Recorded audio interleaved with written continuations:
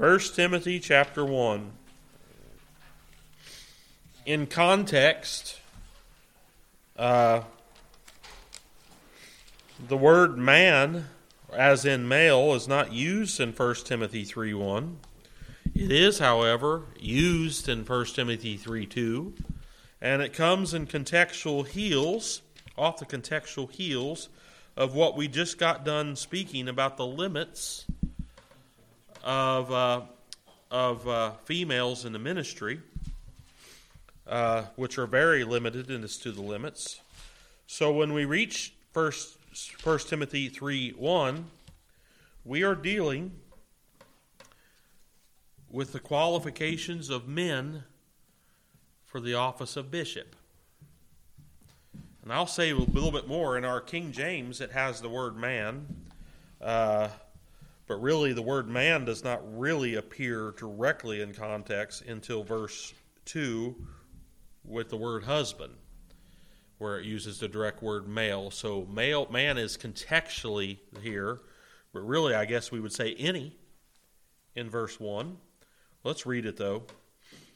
This is a true saying, if a man, and contextually that's the right reading, if a man desire the office of a bishop, he desires a good work. A bishop, so out of the men that desire to minister in this way, what must they be? What is their characteristics? And whatever the characteristics are, that this is what's meant to be an example for all men to be. A bishop must be blameless, the husband of one wife.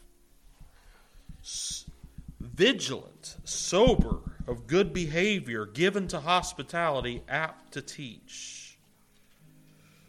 Not given to wine, no striker, not greedy of filthy lucre, but patient, not a brawler, not covetous. One that ruleth well his own house, having his children in subjection to his, or with all gravity. So not only a relationship with his wife, but a proper relationship with his children as well. For if a man know not how to rule his own house, how shall he take care of the church of God? Not a novice, lest being lifted up with pride, he fall into condemnation of the devil.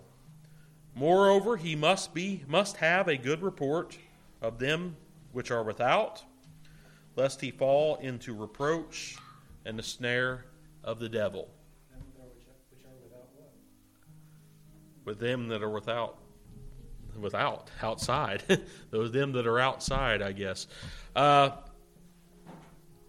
I want to really just introduce this subject today. I did this about 3 years ago on a Sunday morning, and I want to really slow down because I want us to understand some things, and I want us to even have some discussion about this. So really, it's going to take us probably several weeks to get through these first 7 verses, and tonight we're really not going to start unpacking this first verse as of yet. So just understanding, really this is all part of what we've been talking about since chapter 2, verse 1. We've talked about the centrality of prayer in a gospel ministry, the distinction of roles, specifically male and female roles in the gospel ministry, and now the qualifications of office, and that's going to go all the way until verse 16, and then we're going to, so there's just throughout the rest of this chapter, we're going to talk about the qualifications and how we're supposed to behave in the house of God. So there are 2 distinct offices. Verse 8 tells us about the other one. There is bishops here and deacons. Bishops and deacons. Turn to Philippians chapter 1. And like I said, I really want to slow down and I want us to understand, because I think through the years we have got wrong ideas about the structure of churches in our culture. And I think if we slow down and consider these offices, we can understand a little bit more about what the church is meant to be structured as. Yes? A striker? That's someone that goes around striking people. Yeah, a brawler, a fighter, someone that's picking fights all the time. Yeah, someone that loses their temper really easy. That kind of person, yeah. Yeah, no, it's just someone at the drop of the hat gets a chip knocked off their shoulder real easy, starts lashing out at people, that kind of person. All right. Nope. All right, so Philippians 1:1, Paul and Timotheus, the servants, and that's not the word deacon there, that's the word doulos, servants of Jesus Christ. That's something that word servants there can apply to many. To all the saints, that's anybody that's saved in Christ Jesus, which are at Philippi, so the entire church at Philippi, with the bishops and deacons. These are the offices. So the office of bishops, what we're going to talk about first in these first few verses. The office of bishop is first addressed. This is a true saying. If any man desire the office of a bishop, he desires a good thing. Now the term bishop, that's an interesting word. That's just an anglicized word. It comes from the word directly here in the Greek with just a little bit of anglicized spelling. The term bishop is spoken of here in the same scriptures twice, Timothy and Philippi, and the letter to the Philippi speaks of bishops and deacons. The only other text that speaks of the office of bishop is found in Titus, or at least uses the phrase bishop, the word for bishop. If you go a little bit further over, Titus chapter 1, Paul, around the same time, writing the same letter to Timothy, he says, a bishop, verse 7, for a bishop must be blameless, as the steward of God, not self-willed, not soon angry. That goes with that striker there, Brother Patrick. Not given to wine, no striker. Well, that also is another, it gets it twice. Not given to filthy lucre, a lot of the same things we just read in Timothy. The term bishop comes from two Greek words. It's a compound word, so it means, the first word means above. So is the word above. And then it is the verb to look. So the one that looks over something, or someone that is a position over and looking upon, or taking care, or taking notice is what the word means, or the Greek word means. And we would simply translate this to mean overseer. Bishop is an overseer. The word is, now you all have probably heard of the Episcopalian Church, right? You've heard that's that same word. That is the word episcope. Episcope is the word for bishop here, the word for bishop in Philippians 1:1 and in Titus 1:7.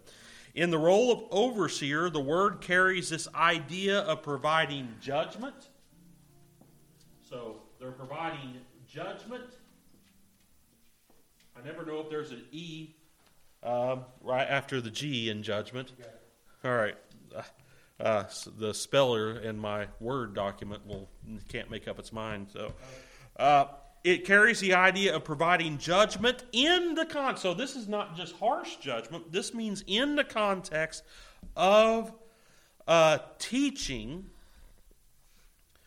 of providing judgment being carried out in the realm of teaching God's Word. So judgment in teaching. And this has the idea of both teaching by example and teaching by, or not rote, but just by word and by example. And I think Paul has talked about that in his very own life and ministry as well. So add to that, it also carries with it the meaning of visit. In fact, the word episcope, that's that word bishop, has a cognate verb with it that means to visit. To visit. So it carries with this idea of visitation, providing personal care and attention to others through visitation. Now, that doesn't mean a visitation program per se, like, hey, I touched base with them on I sent them a message or something like that, or a letter. That term visit meant something very specific in biblical times. It's the activity of God towards His people. Jesus wept over Jerusalem, and He says, if you would have known the time of your visitation, that's that verb, cognate verb there. 1 Peter 2:12 talked about God visiting His people. So this idea is also carried in that word as well. So you have the episcopal act of visiting in the sense of ministering to the needs, of being present with the people. And that is carried in this episcopal office called bishop. And that word visit is very important. And why do I'm saying that this, whoever holds this office, it should be an example, because this is what all Christians are supposed to do with or even or outside of this office. Jesus Christ, that same cognate verb, episcope, it uses a verb. Matthew 25:5 says, when I was in prison, you visited me. That's that same verb, or it's the cognate of the same cognate verb of the same word. So the person who takes office of a bishop takes on this role of watching over the spiritual life of the members of the church. So this is the main word I want us to just kind of zero in, is that word overseer. So they're watching over. In a sense, they desire a good thing, it says in our text, to minister on behalf of God for the needs of other believers. The word that is used by Paul when we get to verse 5 of our text, he uses these two words. Back to 1 Timothy chapter 3, we get to verse 5. He talks about, in relation to a church, that he rules. And that is an equivocation of something else in that very same text, which means take care. And that's how it is in our King James Bible. It says, there's the balance of our text here. It says, that if he know not how to rule his own house, how shall he take care? And we're going to get into parsing out those words there. But rules and takes care. And Paul uses that word rule here. And that word rule is not, and this is where we in our current culture have really gone wrong here. That does not mean we have this doctrine of pastoral authority. Have you all heard that term? So, I've been to plenty of churches that believe that this word rule means that this person is in absolute charge. He is a dictator. He rules the church, and what he says goes. Yeah, and part of the Tater family right there, right, Brother Jimmy? So that's not what we're talking about, this overblown idea of pastoral authority. So it's not rule in the sense that we would hear in our culture, a power over people, having a power over them, but looking over people, overseeing. And so this word rule is this idea of providing a standard. And we're going to talk more about this word later, but providing a standard. And can you all even read my writing from there a little bit? So rule is this providing a standard or a straight stick. We still use the word ruler for a straight stick, right? That's a standard by which we know the inches and the centimeters and everything else, what they are. Yes, brother? Okay, go ahead. I've thrown the wrench in it myself yet. With the word bishop, and you tie it together with the other word we just used about the overseer, there's a whole church goes by that name. Yeah. Yeah. The Episcopal Church. That means that. Now, how are they just a whole church of? I'm not Well, just trying to oversee people. well, Is that their thing?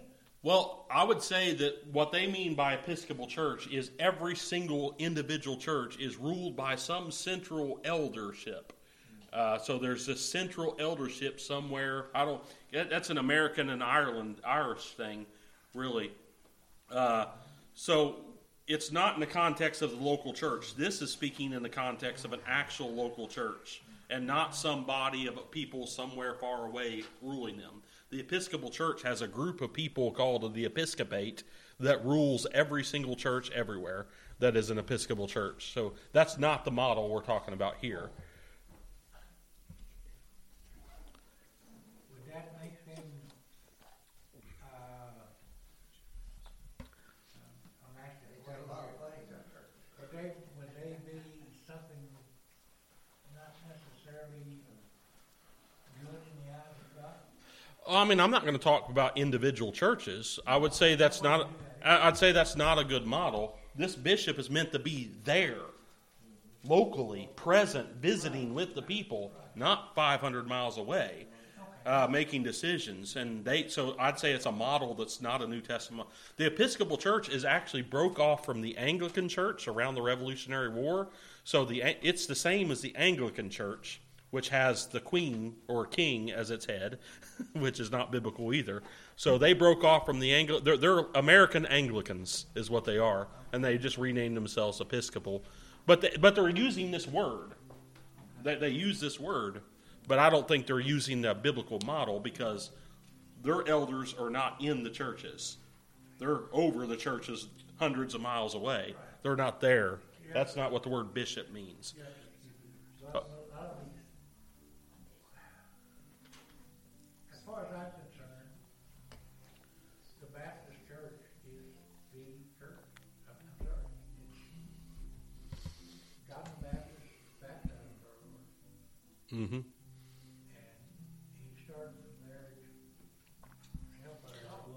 Well, now these other ones have come up with different things, the Episcopal Church, all the oddballs. well, I would say that the name is not nearly as important. I know some Baptist churches that weren't right either. So, Most of the Baptist churches I've been to, I'm not sure they were right. but the important thing is they're deriving their practice from the New Testament, and that's what we're trying to get to here. What is a bishop?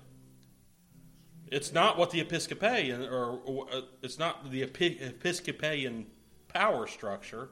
It's actual people that are here visiting, present with their people. And each church should have that. And that's the point here. Does that make sense? All right, perfect. All right, no problem. So the word, so it doesn't mean having power. It means providing that straight stick or standard. They do this based upon these qualifications that we read. How do we know someone's qualified? Well, right here it is. It names 16 different things here, and we're going to deal with each one over the coming weeks. But everything from the example of their lives to their aptness to teach. In fact, most of what we have to hear to say, there's only one thing about teaching here, and the rest has to do with their public and private character. Which is far more important. And I think too many people have people leading them that are good speakers, and that's about all they can say.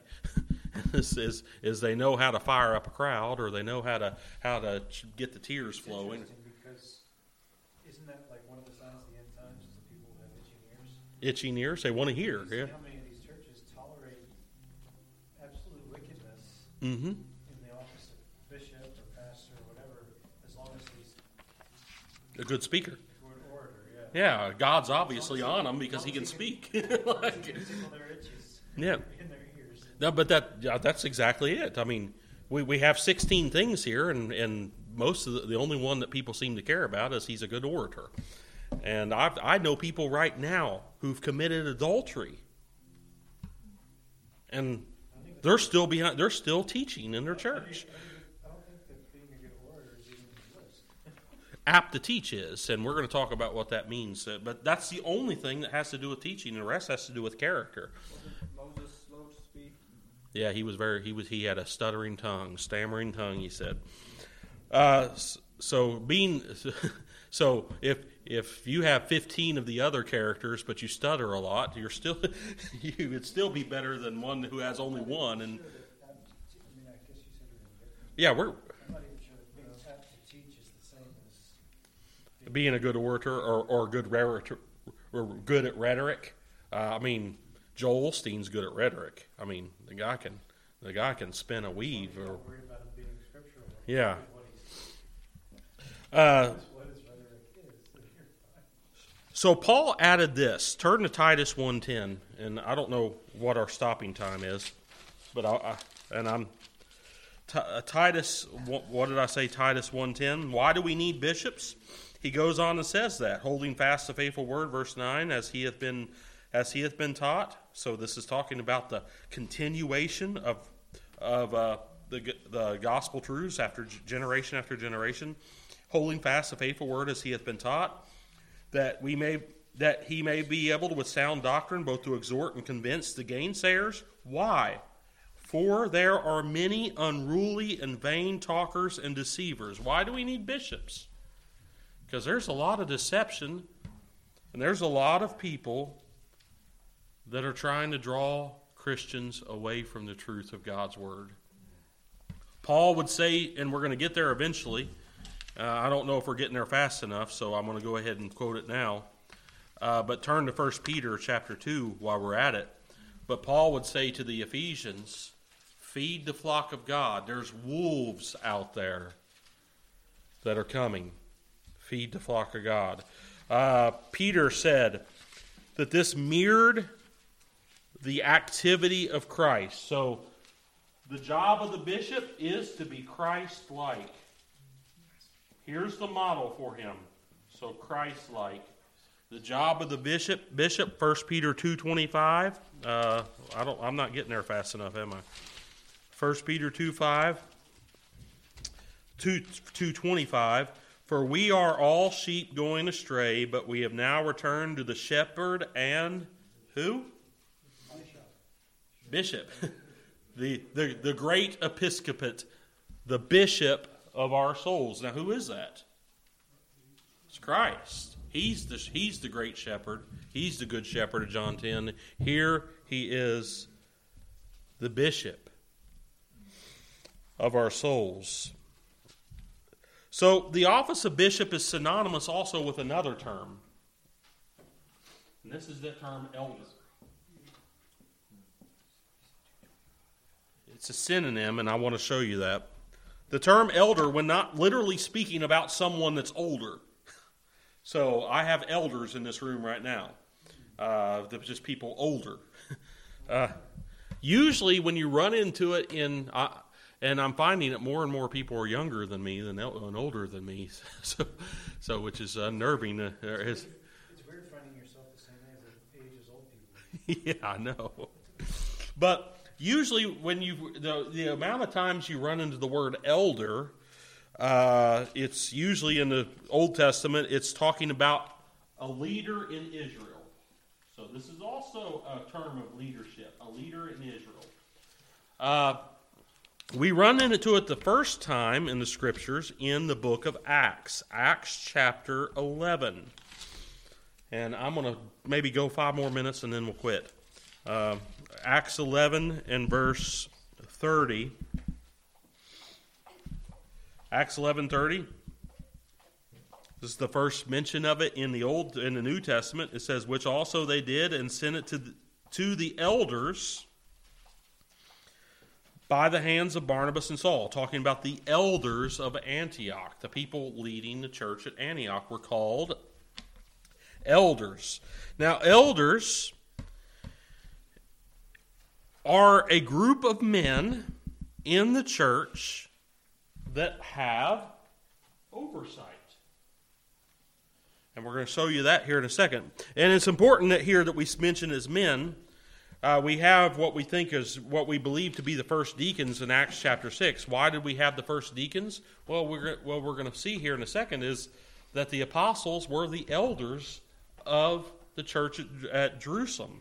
They were performing that office. And what were they doing? Well, they were doing exactly what we were said needed to be done. The leadership men needed to be providing in 1 Timothy 2:8. I would that men would pray everywhere, lifting up holy hands without wrath and doubting. What did the disciples need to do? What did the disciples need to do? In Acts chapter 6, 2 through 4, then the 12 called the multitude of the disciples unto them and said, it is not reason that we should leave the word of God and serve tables. Wherefore, brethren, look ye out among your men 7 men of honest report, full of the Holy Ghost and wisdom, whom we may appoint over this business, and we will give ourselves continually to what? Prayer and the ministry of the word. So that mirrors the exact prayerful gospel ministry that men are to be leading here. And this is the context we also find Paul. Again, elders at the church of Ephesus were those who God made overseers. Now go to Acts 20. We already made reference to this. Acts 20. Acts 20 and verse 17 through 29. I'm not going to read the whole section. But here in verse 17, Paul from Miletus, he sent to Ephesus and called the elders of the church. And then he goes on and talks to the elders. And then he says in verse 20, 28, I take heed therefore unto yourselves and to all the flock of God, over which the Holy Ghost hath made you overseers. That's the same idea that we have with the word bishop, is this overseeing to feed the church of God. Paul spoke to Timothy about those that rule the church as bishops in our text, but uses the term later, 1 Timothy chapter 5, verse 17. 1 Timothy 5:17, he says here, he talked about the elders ruling in chapter 3. Then we get to chapter 5, verse 17. He says, let the elders that rule well be counted of double honor, especially those that labor in word and doctrine. So the same idea. They're leaders, they're rulers. This is the same class of people, bishops and elders. These are synonyms meaning the same thing. An elder and a bishop, we're talking about the same office. Now, I want to probably stop there because I'm going to start I want to get into, well, should I? So does that mean you should give them a raise? Because it says they're worthy of double honor. Well, no, you should. You. And later on it says the laborer deserves his wages. So you're supposed to pay him twice as much. Well, you're supposed to honor them, I guess. Just give them an honorary doctorate or something like that, or Give them double the benefits. No matter how good or bad the benefits may be. Double zero is still not. yeah.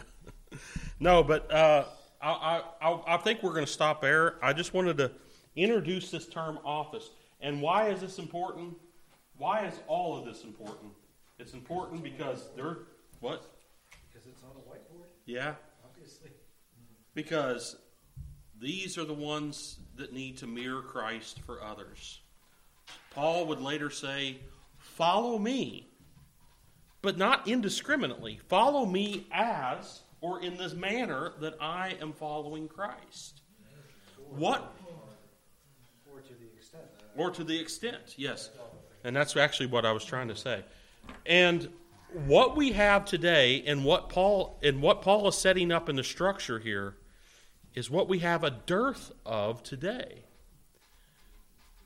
How few role models younger Christians have. We talked about that with women, right? How many women are there for younger women to look up to? Now we have the same thing with men. What do young men need? Young men need men of God to look up to, men of God to follow. Young men need examples, not just of good talkers, but of people who are living after Christ. Now, he's going to constantly come back that with Timothy. He says, Timothy, be an example of the... He said that to the elders in Ephesus. Be examples to the flock. Because everyone needs a pattern. Everyone needs someone who's going to live like Christ in front of them. And that's what this is about. And there should be men that desire to say, hey, I want to be that for others. That's why it's important. We're going to pick up there, and we're going to talk about what this looks like in the practice of a church, and then we're going to talk about the actual qualifications. And it's going to I'm already, as I'm going through them, I'm very convicted about how I'm falling short in the example of Christ, because really, as we're reading these qualifications, we're reading in some way the character of Christ displayed in these areas of our life. And it should be, I hope it'll be just as convicting for you all as it will for me. Let's stand and let's be dismissed with Christ is all I need.